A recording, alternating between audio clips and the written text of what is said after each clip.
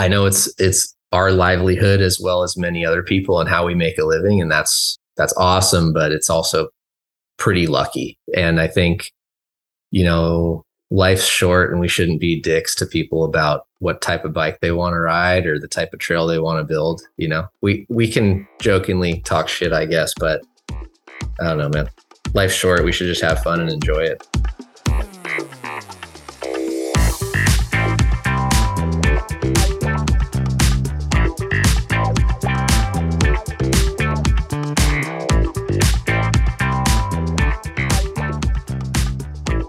Welcome to Trail Effect. I am your host, Josh Blum. Trail Effect is a show that dives into the stories behind trails, the communities that embrace trails, and the people who rely on trails as a way of life. The goal of this show is to turn the stories you will hear from our guests into useful knowledge that can be applied to your community while providing some entertaining and inspirational content. Guests on Trail Effect include trail builders, board members, community leaders, volunteers, and regular people who really enjoy trails. If you're new to the Trail Effect podcast, check out our ever-expanding library of episodes. Episode 89 features Drew Rohde, the founder of a website known as the Loam Wolf. During this episode, we talked about everything from vintage downhill mountain bikes to trails and trail communities. We also got into the weeds a bit on bike technology, e-bikes, and the bike park review series that the Loam Wolf is known for. I'd like to take a moment to thank all of the listeners and guests who have taken the time to share the Trail Effect episodes on their social media accounts such as Facebook, Instagram, and LinkedIn, along with tagging Trail Effect in their posts. This has helped more listeners find the Trail Effect podcast. Please keep up all of the sharing, commenting, and tagging of Trail Effect. I'd also like to thank all of the listeners who have signed up to be supporters of Trail Effect through Patreon. These actions mean a lot to me. This podcast is an Evolution Trail Services production. For more information about Evolution Trail Services, go to www.evotrails.com. Now on to the Trail Effect with Drew Rohde of the Loam Wolf.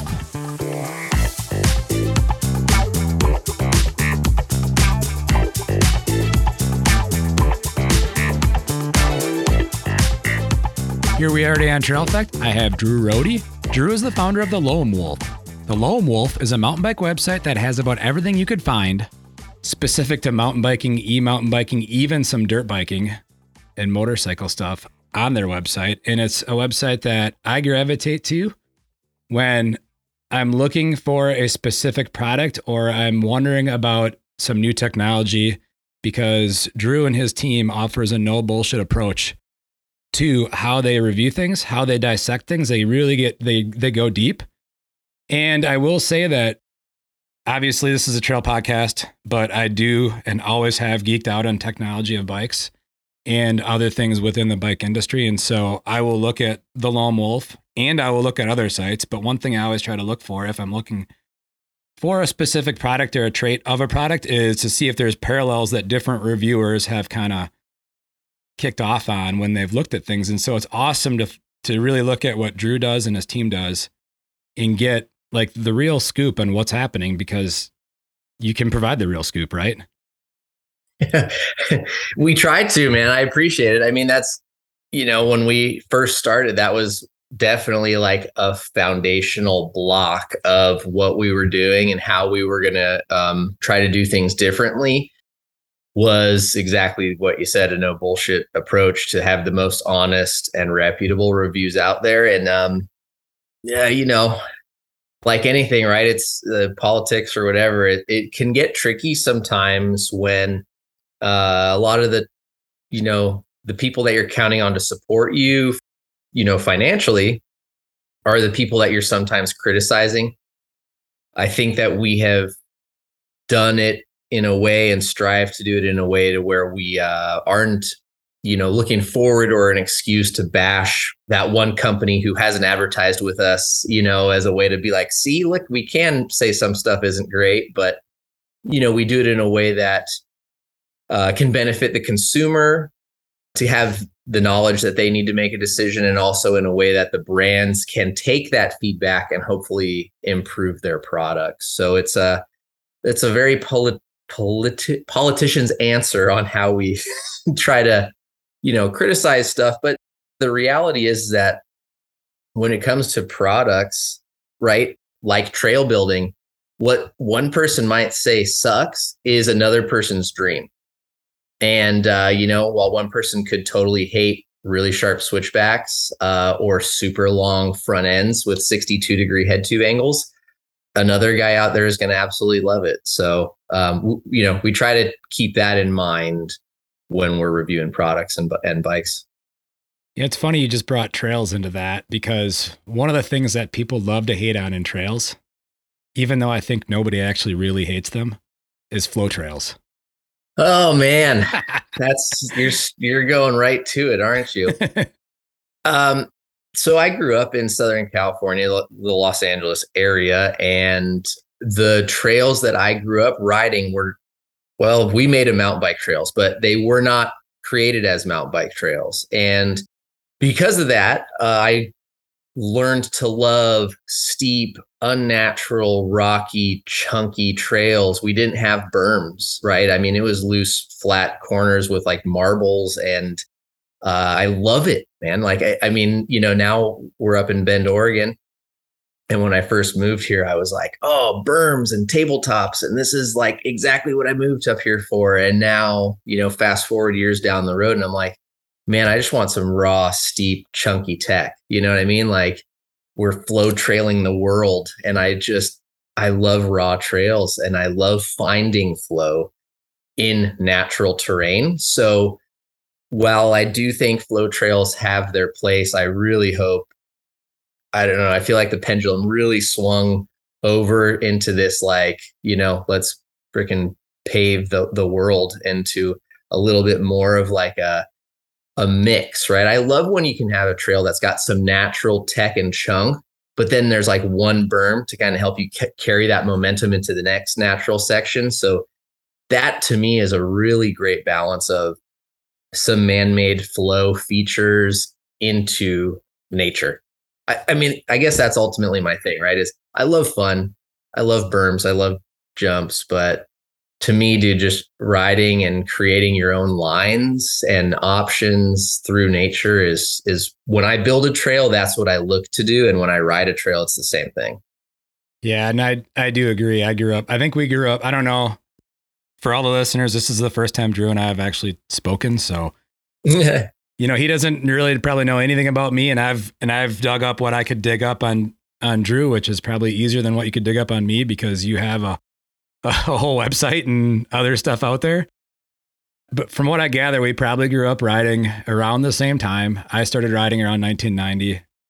My father, when I was that age, lived in Southern California. So once a year, I'd fly to Southern California to go mountain biking, in the San Diego area, and was fortunate to be able to ride Big Bear, and was fortunate to be able to ride Mammoth, and then the stuff around the San Diego area, so in that time, you're right. Like, there were no real mountain bike trails. It was hiking or social or whatever created that path through the woods or through the desert or wherever you are.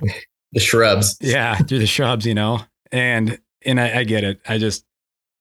I figured you threw out a comparison from a trail to a bike and stuff like that. And so I figured I'd throw a flow trail in, just because I know that lights people up, almost like clips versus flats.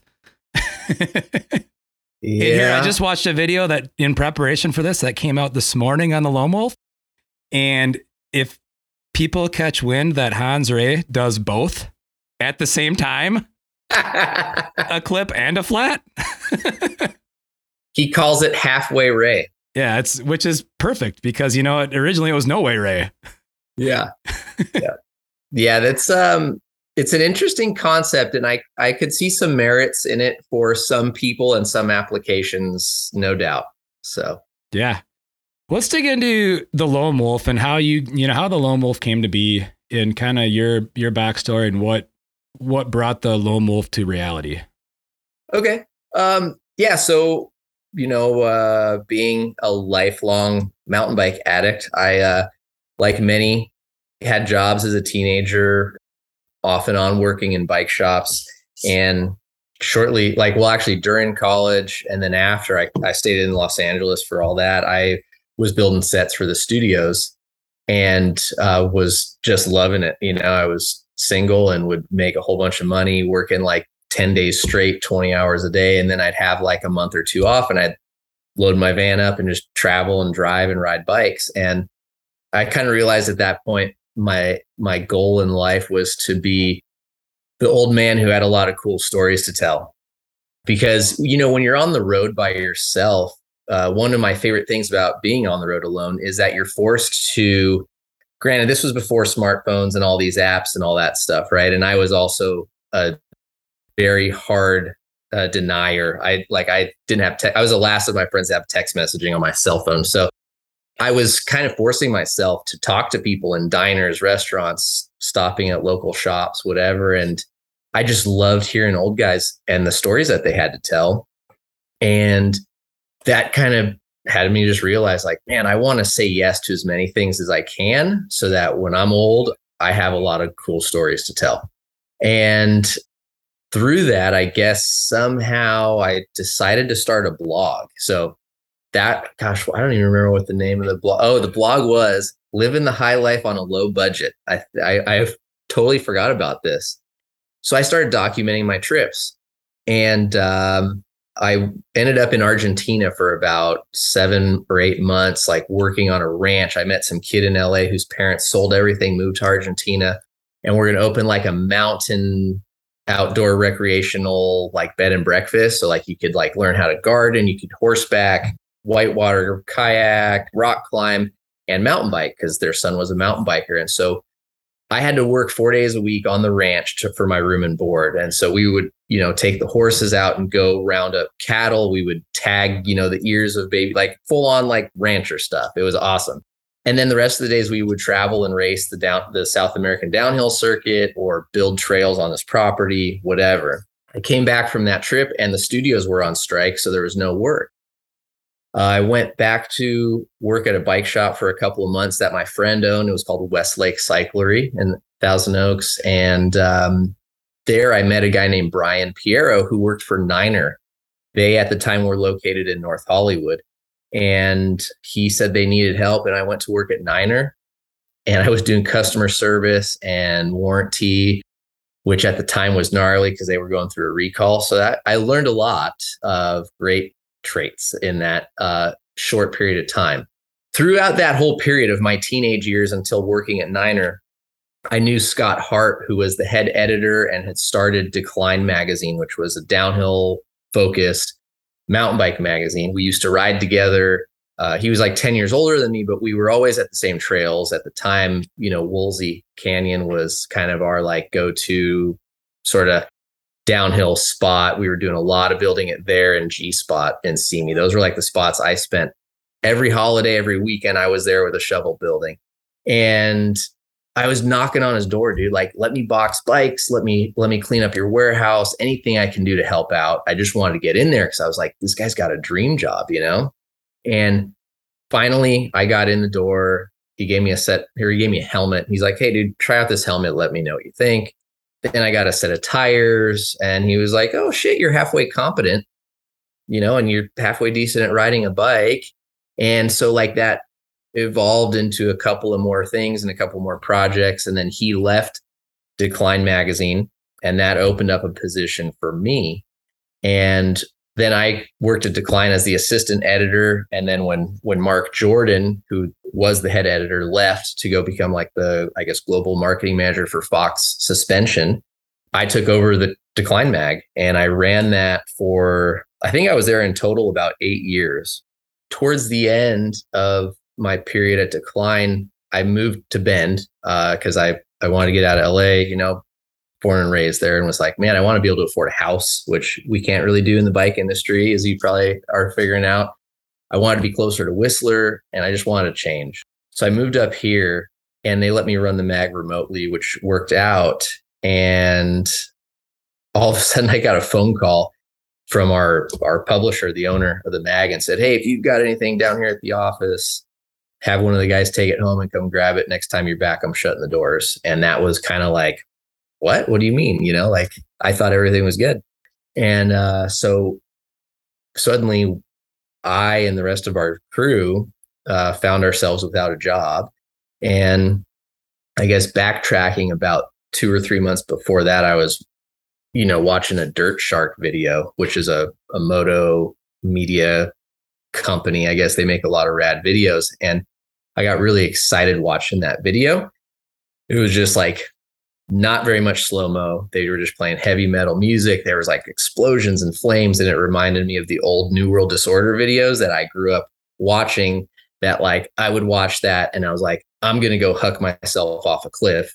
And I don't really know what's going to happen, but I'm going to do it because I'm jacked up from that video. Right. And I just felt like where mountain bike media was currently, with videos and slow-mo and the same old roost shot and someone putting their goggles on all slow. I was like, man, this is just like a slow-mo brag fest of like the artsiest depiction of the sport. And so I decided mountain biking got soft and we needed a dirt shark for mountain biking. And like that just kept looping in my head. And I was like, what would be a good dirt shark? And that became Loam Wolf. And then somehow the website was available and I got the logo. I worked with a friend of mine and told him my inspiration for what I wanted. And then I emailed all the companies whose bikes I had in my garage for decline and said, hey, I'm happy to ship this bike back to you.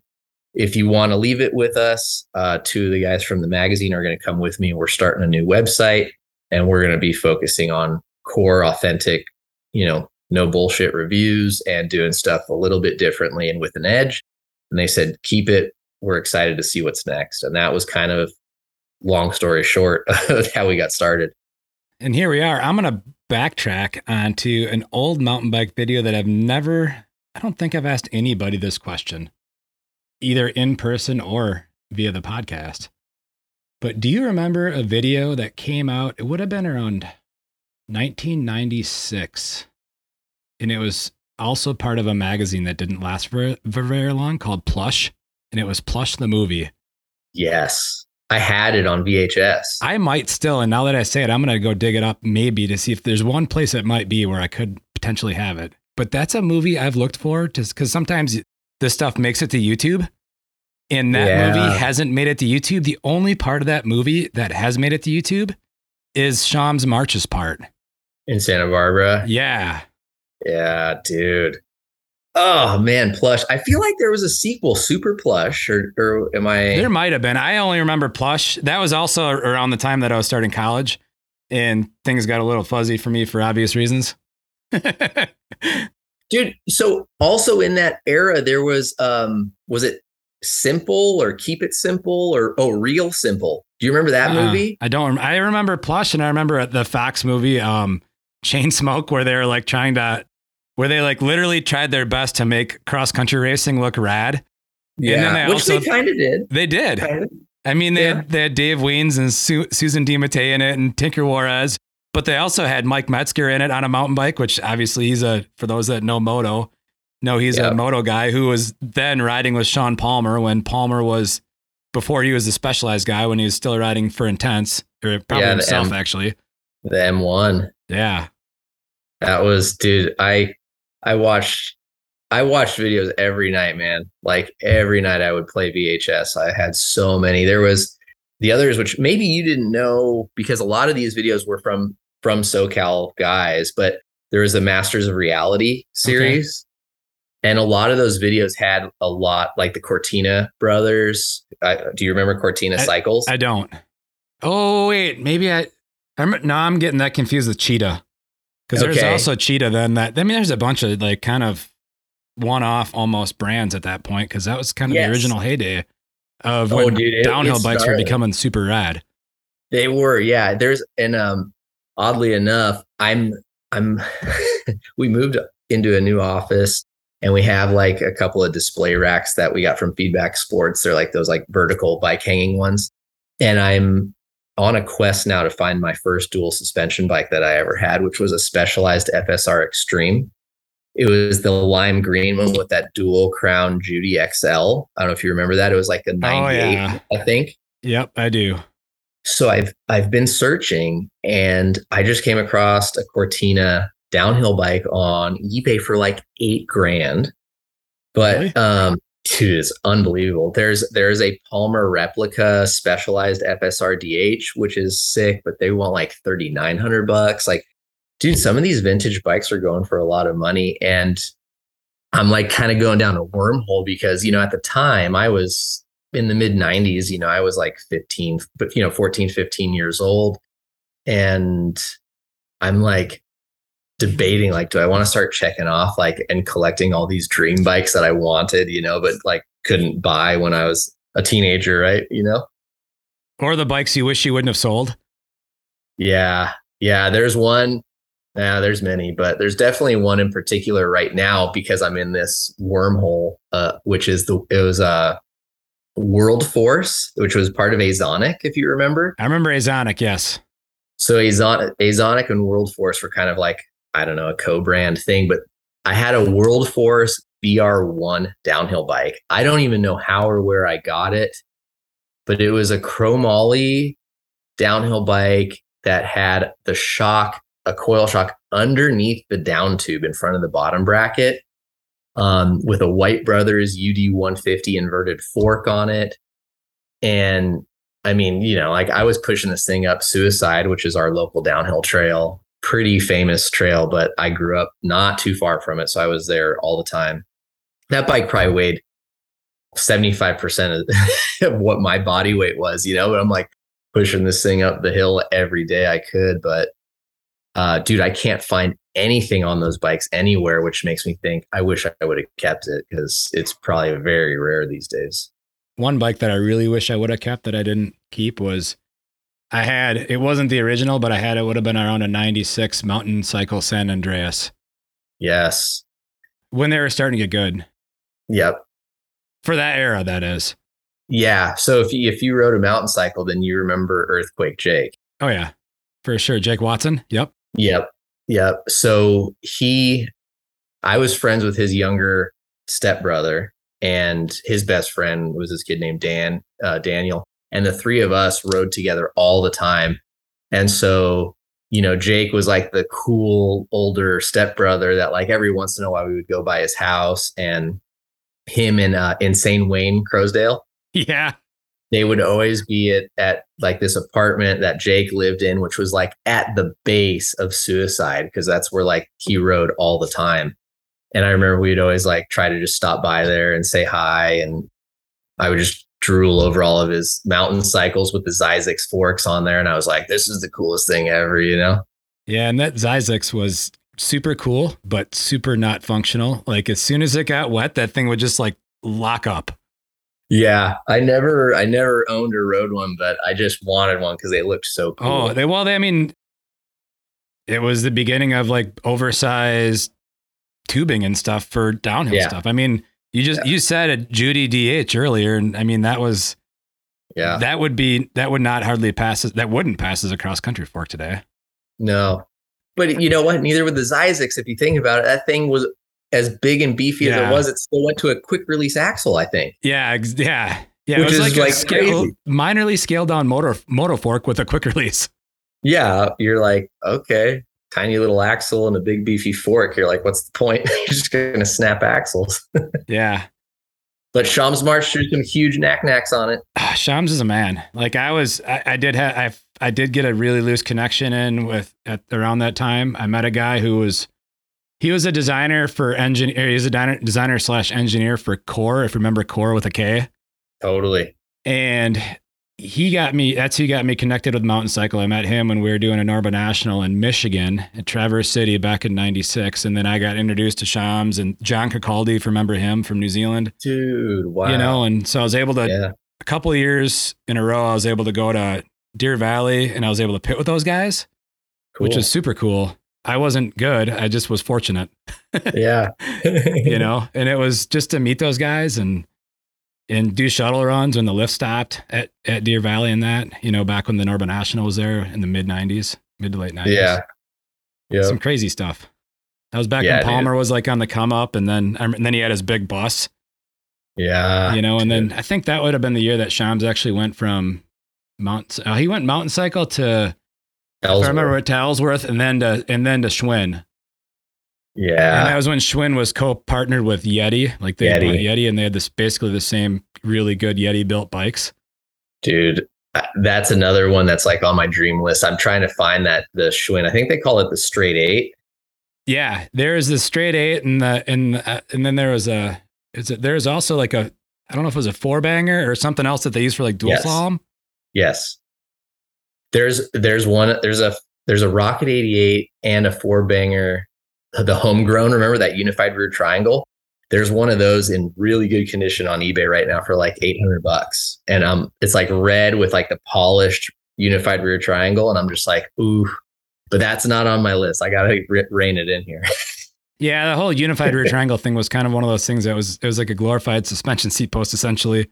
Dude, it was terrible. the things they built and produced. Well, let's get back on Lone Wolf. Yes. So you mentioned that you moved from SoCal to Bend, and we're here talking about trails and trail communities. Let's talk about your move to Bend and why you chose Bend at that time. Yeah. Well, being that I'm from Southern California, I'm spoiled and a total sissy when it comes to bad weather. And Bellingham would have probably been at the top of my list. However, I was like, there's no way I could deal with that much gloom and rain. You know, I like riding motorcycles as well. And I was like, dude, I won't be able to ride my Triumph or my Harley out on the road at all. It's just mud all the time. I couldn't do it. So I had a few places that I put on my list. And I basically checked out bands that I really liked, see if they would come through those towns and play. I looked at weather, winter, rain, and, you know, proximity to Los Angeles and proximity to Whistler was kind of like another key one. If I could go back in time knowing what I know now, I don't know if I would change my decision just because, you know, the housing market has done some pretty crazy things here and I was able to get in at a decent time. But from a trail perspective, I kind of jokingly say that Bend is medium town. Like it's really good at being medium at everything. They're not great at anything and they're terrible at a few things as the town has grown, mostly urban planning and street infrastructure, and e-bike access. They're freaking terrible at that, but I digress. The fact that there were so many trails to ride and it was still a one-day drive back home to LA and a one-day drive to Whistler. And there was an airport that's very convenient to fly in and out of because at the time, you know, and even still, like I travel a lot for work to media camps or press events and all that. So that was kind of like some of the big factors for me. One of my friends, Sean, who lives here, he works for Schwalbe, North America, and he born and raised here. And so that was kind of how it put me on the radar. He was like, come visit me, stay with for a while. And he kind of showed me around. And I was like, I think this could work, you know? And it's worked. We've been here, I think I've been here like about 8 years now. So, but yeah, the honeymoon phase is definitely worn off. And I think hopefully the trails will improve here.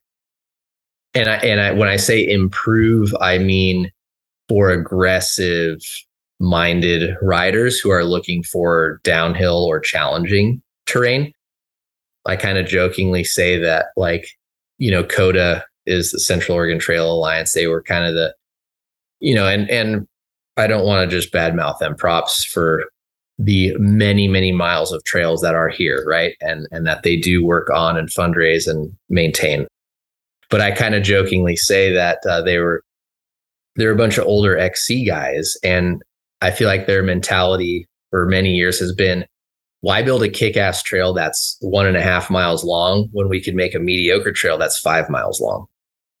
And they just want miles to pedal. And it seemingly from the outside, right, is like, if I can't ride it and all of my old XC high post buddies can't ride it, we're not going to put the club's funds to build it, right? And then they host these meetings and they're like, oh, there's all this illegal pirate trail building going on. We really got to work on it. And you know, I'll kind of raise my hand. I'm like, are they building a lot of illegal beginner single track, like kind of flow cross country trails? No, they're all pirate illegal downhill trails. And I'm like, well, do you think maybe that's because you guys are not building any? And because there's this huge underserved public, they're taking it upon themselves to do what you guys are not doing.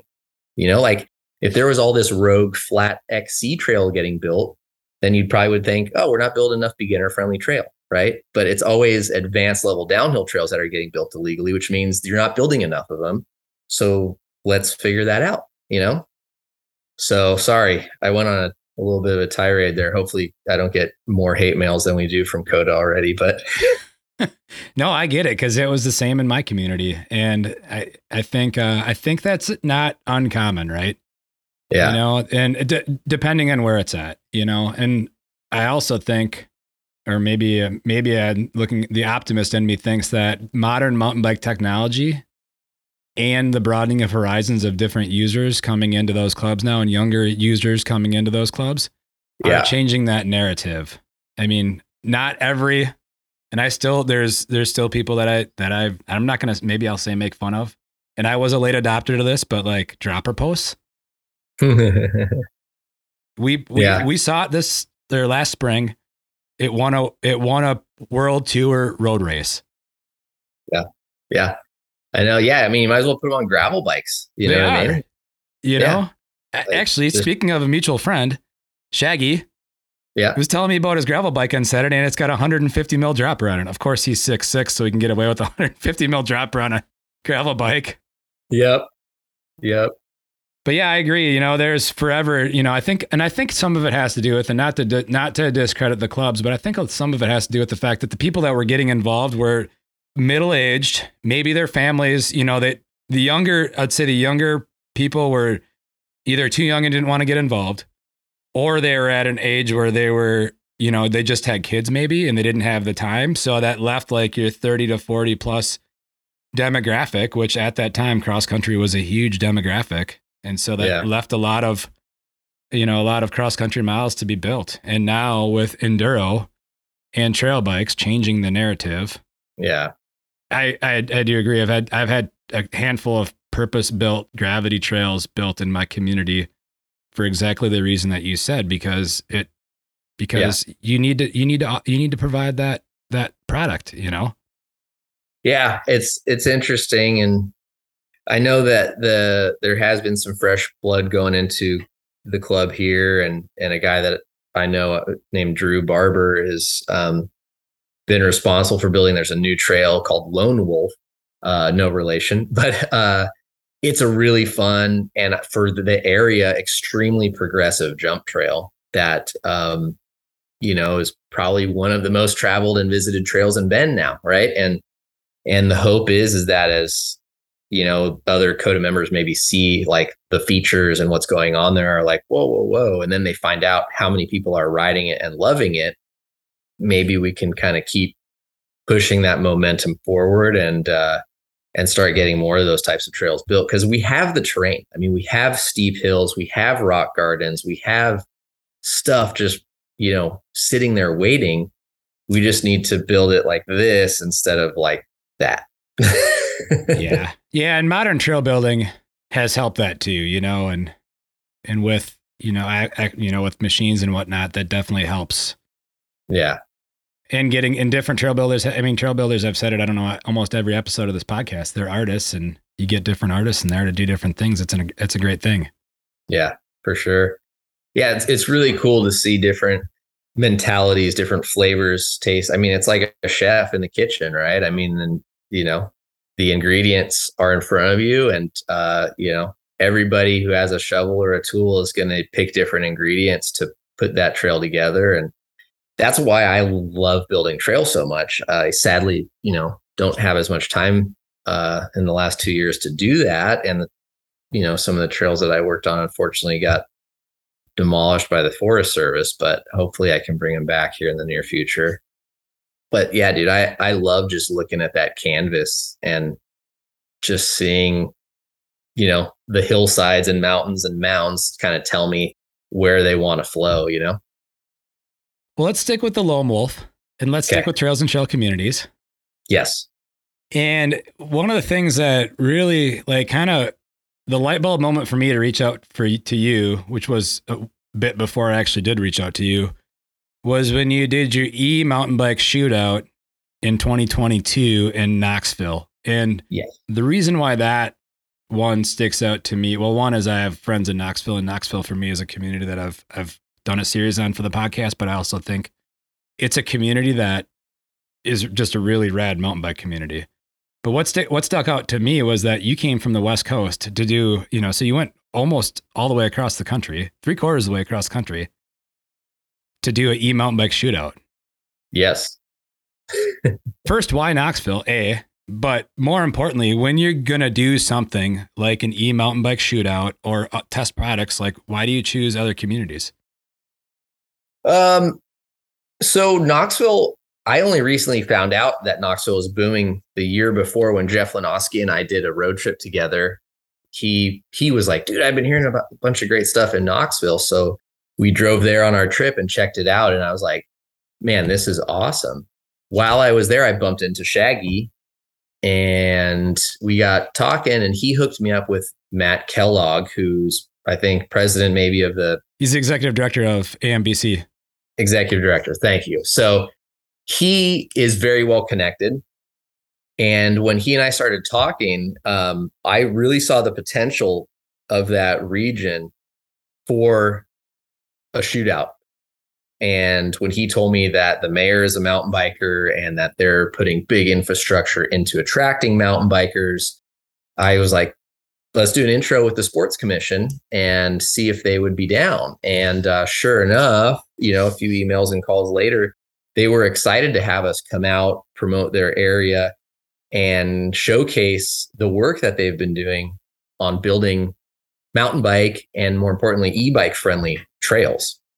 So when we're looking for destinations, obviously we want help and approval from that local town, city, county, whatever it might be. So, they were lucky or kind enough to help us with, getting some lodging and kind of connecting us with a couple of restaurants and bike shops that they really liked. And, that sort of stuff helps us lower the costs. As you could imagine, moving 16 bikes and 9 guys from all over is not cheap to do, right? Not to mention we're all out of the office or our other jobs for 10 days. And then I got to pay editors and photographers and all that stuff. So it's always nice when you can get a place that helps you reduce your overall cost. We look for trails that are easily repeatable, easily accessible, and offer a great variety in terrain and skill, technique, whatever you want to call that, right? So Baker Creek, for example, while it may not be like my go-to destination if I lived in Knoxville, I could go there very quickly from where we stayed. We could leave, a bunch of bikes kind of at the headquarters right there and go do a jump trail, go do a flow trail. We could go get some pedaling on some switchbacks. We could go onto the backside and find some roots and some chunk. And we can do that all very quickly. And it was a lot of fun, right? Like, it's super fun. We could leave, go to get some food really quickly, come back and keep riding bikes. And then we reserved the days for going to Windrock for like, okay, we got how these bikes jump. We got how they pedal. We've got like their trail, votes figured out. Now let's go see how they handle the chunk and the downhill trails. And that was why we went to Windrock. And having Windrock so close was kind of like just another bonus of like, yeah, this is the place to do it, because we can go get super gnarly downhill. We can get trail. We can get jumps. Like, everything is there in Knoxville, and it's all e-bike friendly, and they're a mountain bike town, and it's really, really cool. Yeah, Knoxville definitely has. I got turned on. I don't remember exactly how I got turned on to Knoxville initially. I think it was because I had a great aunt that lived just outside of Knoxville, and I've driven through there a bunch, and I'm like, this has to be a great mountain bike community. And then I did do an interview with Jeff Lenoski. Mm-hmm. Probably not too long after. It was in January. Well, I think it was January after you and him did that trip together. Oh, okay. And so there was in Knoxville. Oh, it was, and Bryce Scherbach. That's right. Bryce Scherbach did Eastbound and Down and covered Knoxville. Okay. And that was another bit of content that put Knoxville on my radar, and so it's a community that, I mean, everybody says Bentonville, and Bentonville is a great community, but I'm going to say Knoxville is like different in the sense that they're doing it a lot, like really organically. Mm-hmm. And it is a trail club. Mm-hmm. And they're, Matthew is really resourceful to get done whatever it needs to get done to piece all these different tracts of land together and to get all this interconnectivity, Absolutely, especially yeah. in South Knoxville. And while I was there, I did go to Windrock too. And holy cow, that was a different experience, but it was also raining. And so that made it pretty spicy. That will definitely make it spicy. Yeah. I was able to spend a day with Sean Leader, and that was an incredible day. Yeah, for sure. I do have Windrock as a topic that I'm going to bring up later in a new thing that we're going to call Let's Play a Game. Okay. But I think I think you'll enjoy that. But we'll stick with what you have going on with Loam Wolf again, and that is bike park reviews. Yes. So that's I'm going to say kind of a feature or an area that you went into for a couple seasons, and obviously COVID hit and some other stuff. And I don't know exactly, what went on as far as like, if you're going to continue that again. I would sure hope you would, but I think that's something that it's kind of living the dream where you could travel and then review these bike parks. And you did season 1, which was kind of the Mountain West/West Coast. And then season 2, which was the East Coast. And you covered a good cross section of some pretty popular bike parks. What was some stuff you pulled out of that, both season 1 and season 2? Yeah. It's funny that you said that you're living the dream, because I'm pretty sure every bike park that we went to, we would run into people in the chairlift line that were like, yo, Loam Wolf, you guys are living the dream, bike park tour. Can we come ride with you? And without fail, I would say, sure, you're going to get bored and you'll see what living the dream really looks like, but let's go, and we'd get off the chairlift and they're like, all right, what are we going to do? And I'd say, we're going to go over to the green trail right now. And they're like, why? That's a beginner trail. I'm like, yeah, but we have to showcase what this beginner trail looks like so that for beginner people or folks who want to travel here with their family, who maybe have kids or a significant other that doesn't ride, get to see what they can expect while they're riding here. All right, cool. We'll go do a warm up with you. And we would make it like 3 turns. And then we would make it another 3 turns and get out the cameras, and another 3 turns and get out the cameras. And then very quickly they were like, all right, well, we'll catch you on the next run. And I'll be like, okay, sounds good. And then I think they got a picture of like, oh, living the dream. Actually, I'm laughing because yes, we're still riding bike parks, but there's a lot more that goes into it than people, I think, realize when they just see like the final video. And it's like, oh man, those guys just travel and go ride bike parks. I'm like, yeah, we do. But there's a lot of other stuff that, if you're there with us, you'll hear us bickering and giving each other shit and quarreling like old married couples. And yeah, that being said, we are hoping to do more because I love it. Downhill is my passion. I mean, that's what I started racing, and that's what I grew up doing. Bike parks and downhill bikes specifically are my number one. Right now this year, just because of one, downhill bike availability, and then yes, COVID shutting down a lot of parks, we kind of shifted focus, and this year did an e-bike destinations tour. So you will see the first episode of that coming out very shortly, which coincidentally is going to be Knoxville. The second destination is going to be Oak Ridge, Oregon, which is another really popular trail community and hub. And so we're going to have a couple of seasons this year, a couple of episodes this year.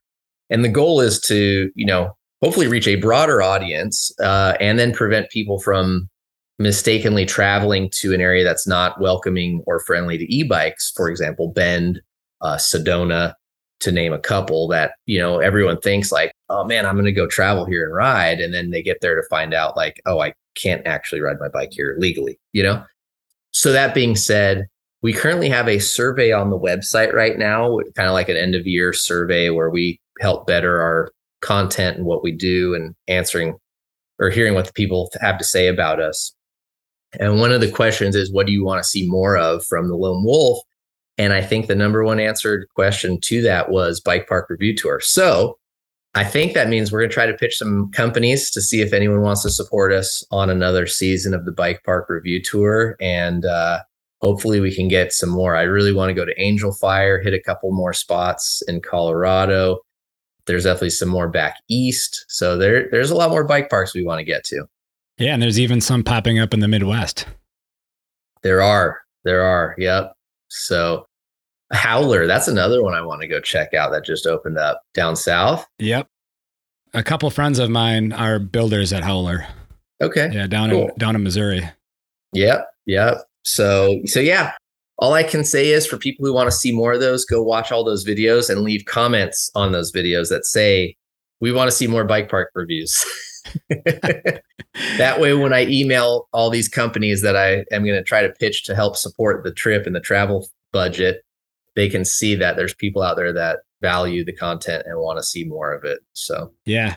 With that, what is something that you took out of, say, a bike park that wasn't done in other bike parks, something that a bike park did really well that wasn't done in other bike parks that you think really served the user or the audience for those bike parks that should maybe be done in other bike parks? That's a tough one, because I think many of the bike parks had their own unique flavor and did things differently and, or better or worse, I guess, whatever you want to call it. So Silver Mountain Bike Park in Idaho, from a rider's perspective, there's some very badass trails, challenging, like not a super beginner friendly mountain, but badass trails. What they did really well is that across the parking lot is an indoor water park that is super family friendly. They got a lazy river and slides and all that stuff. So that's really cool because if the rest of your family is too young, not interested, whatever, you can go on a trip and you can be riding and they can be in the water park. Killington, and most, I think everyone on our team's new favorite bike park, is kind of a ghost town in the summer. And I mean, granted, it was COVID. So I think the village probably has a little bit more stuff going on there, but they're just, I don't know, it seemed quiet there. And again, maybe I'm basing it off of COVID because they did have some cool features, but so yeah, maybe I should take that back. Killington, though, I will just say my favorite bike park. I absolutely loved it. I'm trying to think what else stands out. Idaho was very cool with, I think it was Schweitzer had some family friendly stuff right there in the village, but again, not a ton. And it was kind of remote and in a small town. So it's, yeah, like I think the family friendly nature of things, Sky Park, Santa's Village, that place is totally unique because you're literally in like the North Pole, right? And so little kids get to do stuff and have a fun day. So I guess the big takeaway for me is having places that, and maybe that's because I'm going to be 40 this year and now I have, a 1.5-year-old baby and I'm not my 30-year-old self looking to just go out at night after I ride all day and get into trouble. But the family friendly aspect and the different offerings that places have, whether it's a zip line course through the trees or an alpine slide or, water park. I think those are kind of big features that a lot of people are looking for. And that's why we covered it. You know what I mean? Like not everyone's looking to go out with their bros and just ride all day and get hammered at night, at a dive bar. And I feel like we try to offer that bit of information to people because there's a lot of people that want to do that. And we spent a lot of years doing, that stuff too. But yeah, I think the well-rounded resorts have a lot more to offer people. So I'm going to ask you this. Mammoth Mountain. One of the things I picked up on your review of Mammoth was that lower zone. Yes. That to me, like that really stuck out about that place, which stays right in line with your family friendly part.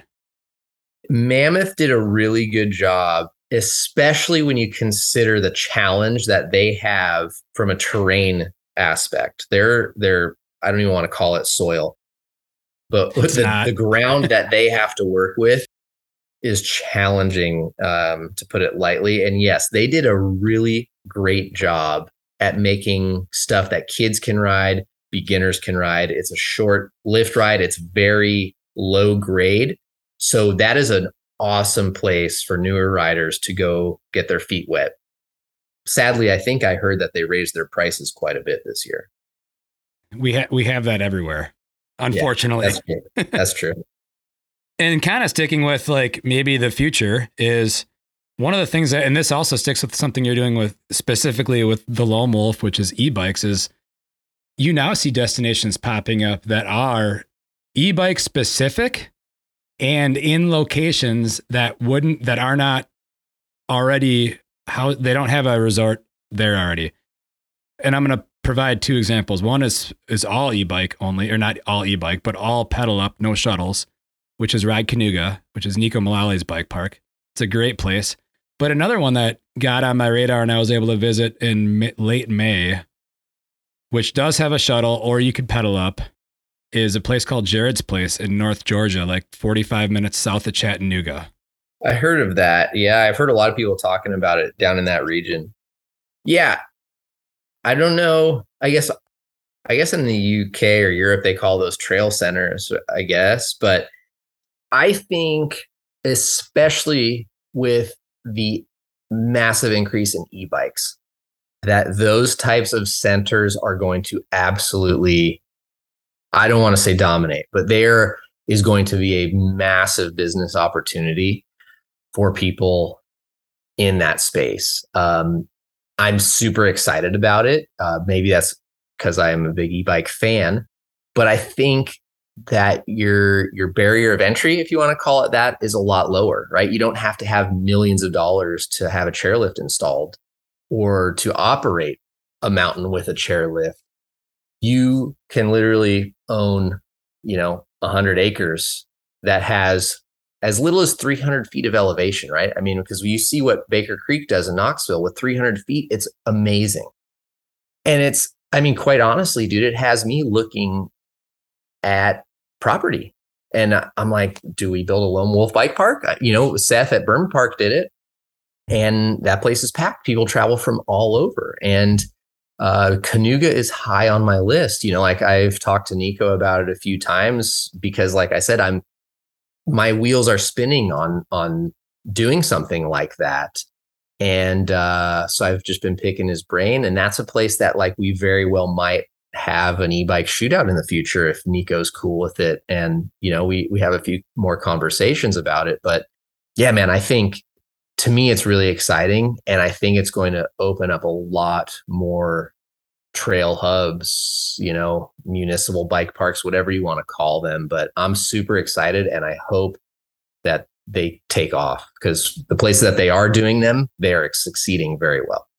Yeah, and I think they're definitely exceeding what they thought they would do for business for sure. Yes. And then you have a whole new dynamic, which is fun climbing trails. Yeah, totally. And so you get the full, you have fun going up and you have fun going down. Yep.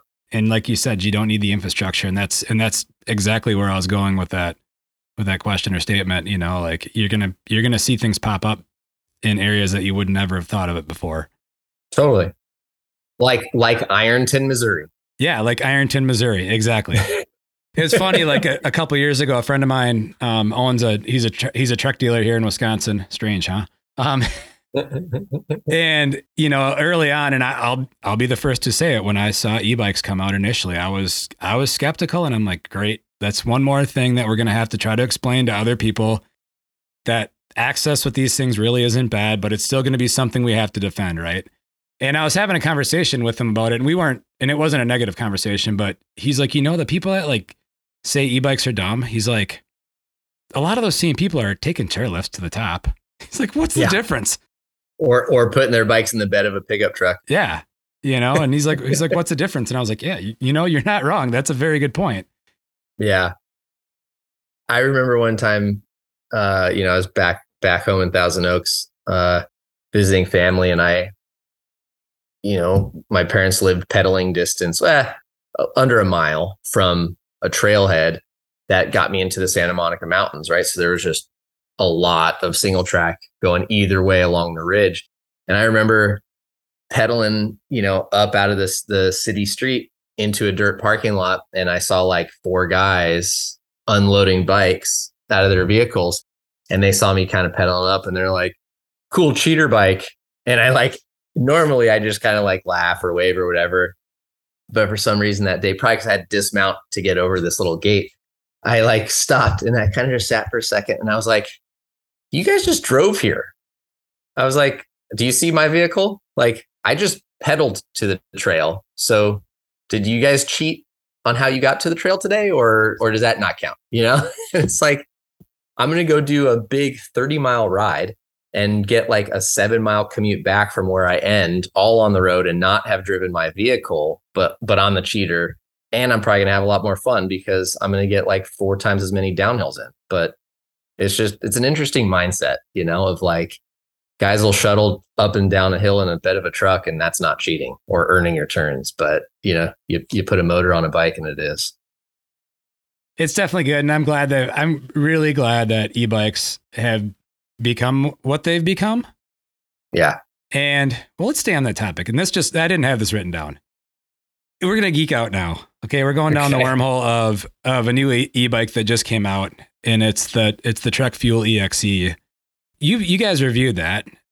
Talk about how that bike is different than other e-bikes and kind of where the technology is going with that one specifically. And I think Pivot did a similar new model as well, using that same technology, right?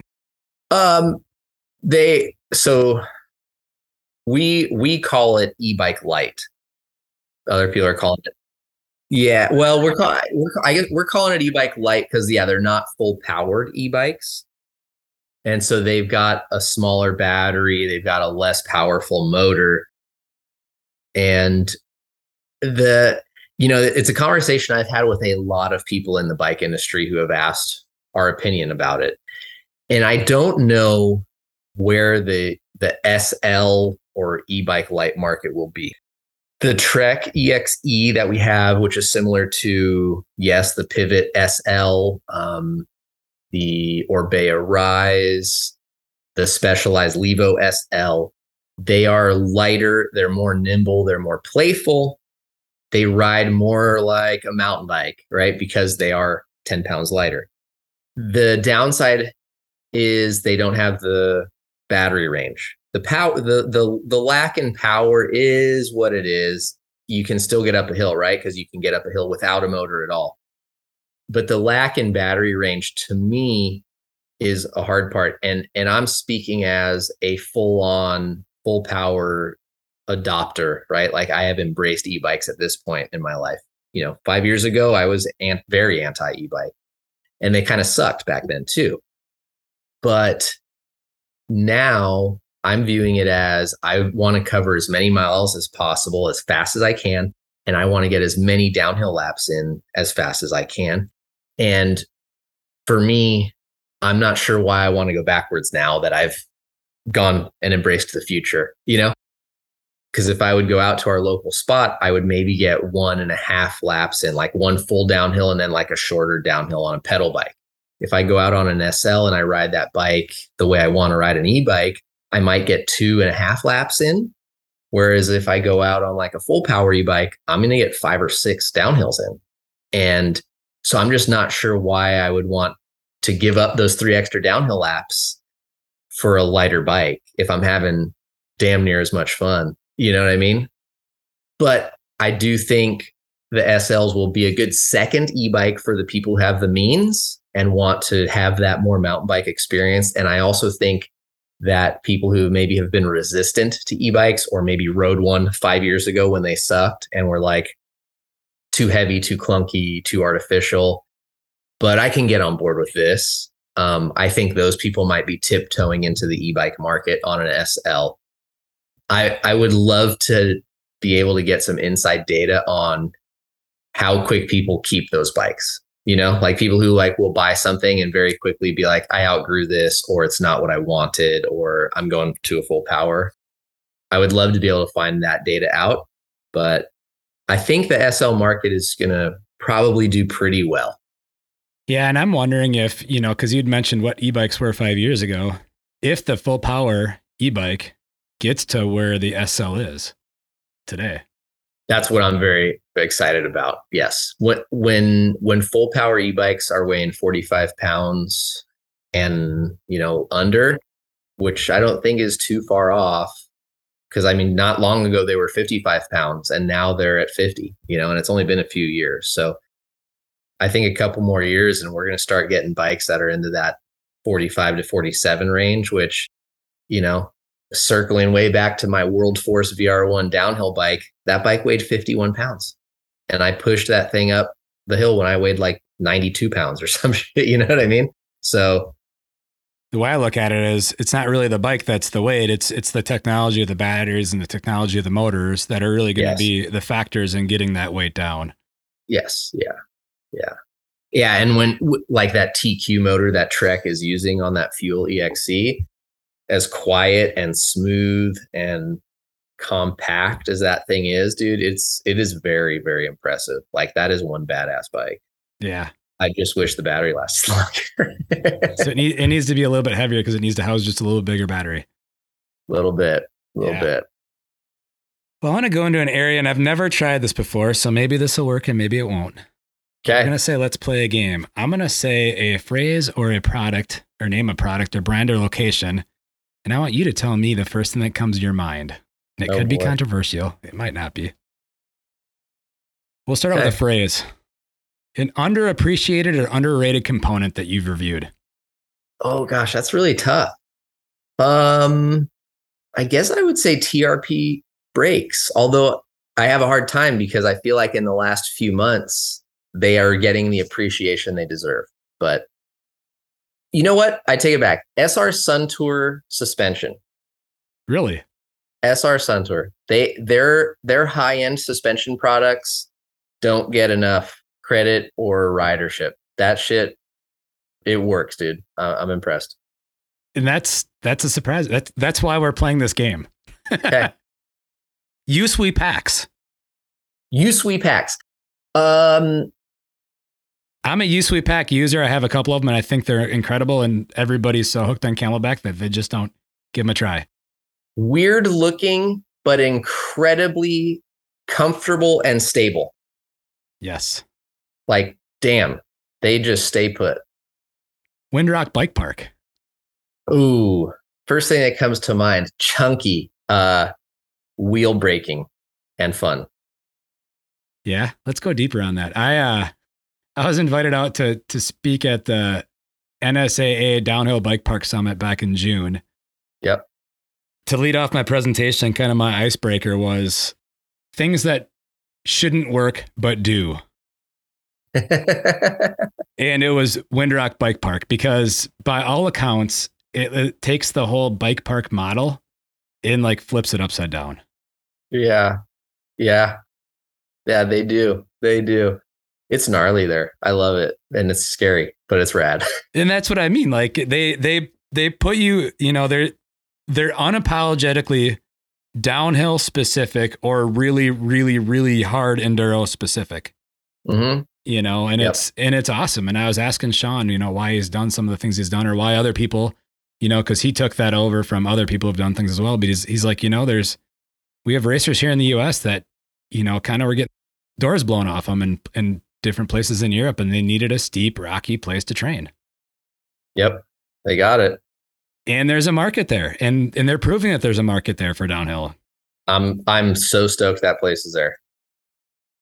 So this is kind of the end of the game. It's more of a phrase, but I want to get your take on the modern mountain bike progression over the past, I'm going to say 3 years specifically, because I think we might be coming to a plateau, but we've seen some really huge leaps and bounds with geometry and suspension and just things that just make riding a bike and riding a trail way better. Yeah. I guess my word that jumps out at me is polarizing. Really? Yes. Expand on that. I feel like, it was just yesterday. I was having a conversation. There was a guy from Pivot Cycles who came up here to our office to meet and chat about some projects and new stuff coming. And we jokingly talked about how I'd been getting asked like to start a podcast. And, one of the episodes that a lot of engineers had told me about they would be totally down to get into is how message boards ruined bike geometry. And I laughed because I if you've watched many of our review videos, you'll probably hear me say, like a broken record, this bike's really sweet. It's a little bit long for my taste because I would like a 475 to 480 reach at 5'11". It's crazy to me that at 5'11", after, decades of riding a size large bike, I'm now looking at size mediums. One of our guys is 6'2", and he just got a new bike, and he's like, I picked a size medium at 6'2". That's crazy to me. Like, so to me, I think Bike Geo, the pendulum of people listening to the Pink Bike, message forum guys who haven't bought a bike probably since 2013, but still say 2013 called and want their geometry back, has made bikes too long, too low, too slack. And I think that's very cool for some people, but I am also very happy when there are brands that resist that trend. Like, for example, Jameis. Probably not a bike that I would personally buy, but I love the fact that they're like, we're an East Coast brand. We ride East Coast tech, rock, chunk, whatever. And a crazy low bottom bracket height and a 63-degree head-to angle doesn't work for us in our terrain. So we're not going to build a bike for that. Like, we don't want a 495 millimeter reach on a size large because a 470 is way more nimble and better for our riding. So yeah, I think it's gotten polarizing, and while some companies have made bikes that absolutely destroy in Squamish and Bellingham, they now suck in other terrain. You know what I mean? Yeah. Or it's making people have to size down to a bike that they wouldn't normally want to ride, just to combat this crazy reach and super slack low geo. Or they're having to run like tiny little baby crank arms because the bottom bracket's so low. So I don't know. Yeah, I didn't think you'd go. I didn't think that would be the direction you go, but I'm glad you went that direction. Right now, the two bikes that I own, that I ride, the two mountain bikes that I own a lot of bikes, but the two mountain bikes that I own and ride regularly is a Trek Top Fuel. Not the most current generation, but it's a 2021, so almost the most current generation. More current than what the Top Fuel used to be when it was a 69-degree head angle. Yeah. And a Trek Slash. And when I went to order my Trek Slash in early spring of 2021 in hopes that I would have it by 2022, which I did get it by then. Good. I was looking at the numbers and I'm like, man, like I'm 5'8". I have a medium large Top Fuel, but I'm looking at the medium large Slash and I'm like, I think I need to be on a medium because from the human size perspective, I'm on the short end of a person that should be on a medium large. And I appreciate that companies like Trek are big enough to be able to produce those in between sizes. So I ordered the medium and I got the medium, and I'm really glad I got the medium. Yeah. So that was a case of sizing down. Yeah. But like, for example, they don't offer a medium large in the rail, which is probably one of their top selling bikes. So a size large rail, I'm pretty sure it's got like a 495 reach, and a medium's like a 465.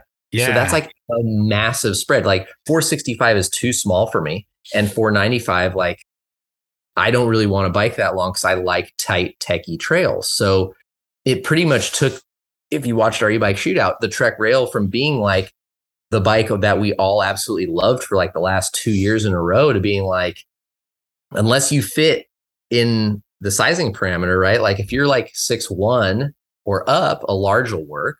And if you're like 5'8" and below, a medium will probably work. But if you're in that 5'9" to 5'11" zone, like, which I think most people are, you're kind of stuck in this no man's land of like getting a bike that's too cramped or way too long to where it's not going to be nimble and fun to play. Speaking of your e-bike shootout, a brand that really caught my attention, and not because of their e-bike, but I did watch this e-bike video because the suspension design is the same on their e-bike and non-e-bike or acoustical bike or whatever you call it today. Yeah. Is Score. Yeah, I knew you were going to say that. Like that thing, I mean, because living where I live in the upper Midwest, everything is a lot. I mean, we have 550 feet of vert where I live, but it's more of what you're describing in terms of like tighter technical riding, which is why I sized down on the Slash. Yep. But what were your thoughts on that score? I watched the video, and I think everybody should watch the video. But the Score is a brand that seems like they didn't quite go that far, like some brands did, and kind of kept it more playful. Totally. It is playful. It is a stiffer, like I would say, like VPP type stiffness off the top, which makes it very fast and pedaling efficient, and it pumps and keeps momentum. So yeah, I think, and it is a short, very playful, poppy, sprightly bike. And that was kind of like what we said, is if you're regularly plowing over, like your whole ride is full of like square edge bumps, it'll tire you out. But if you've just got like short, compact sections, like 100 feet there, 100 feet there of rock or root, and you can deal with that little bit of harshness, the speed everywhere else, and the playfulness will make that bike well worth that little downside that you have. But that bike impressed us all, and I think it won the most playful bike in the category for a good reason. Yeah, for sure. Well, before we wrap this thing up, the hypothetical closing question is, you have to move out of Bend. You can't go back. Yeah. Okay. All expenses are covered. Where would you move and why? So like you just like literally like it's like literally you time warp from, or not even time warp, but you like take, I don't know, something from Star Trek and move all your stuff, uproot it from Bend, and you land it wherever else. Are we talking internationally or just in the US? You can go, yeah, fully international, because one of my more favorite recent podcasts was Tasmania, and that's a place that I'm seriously looking at. Oh, interesting.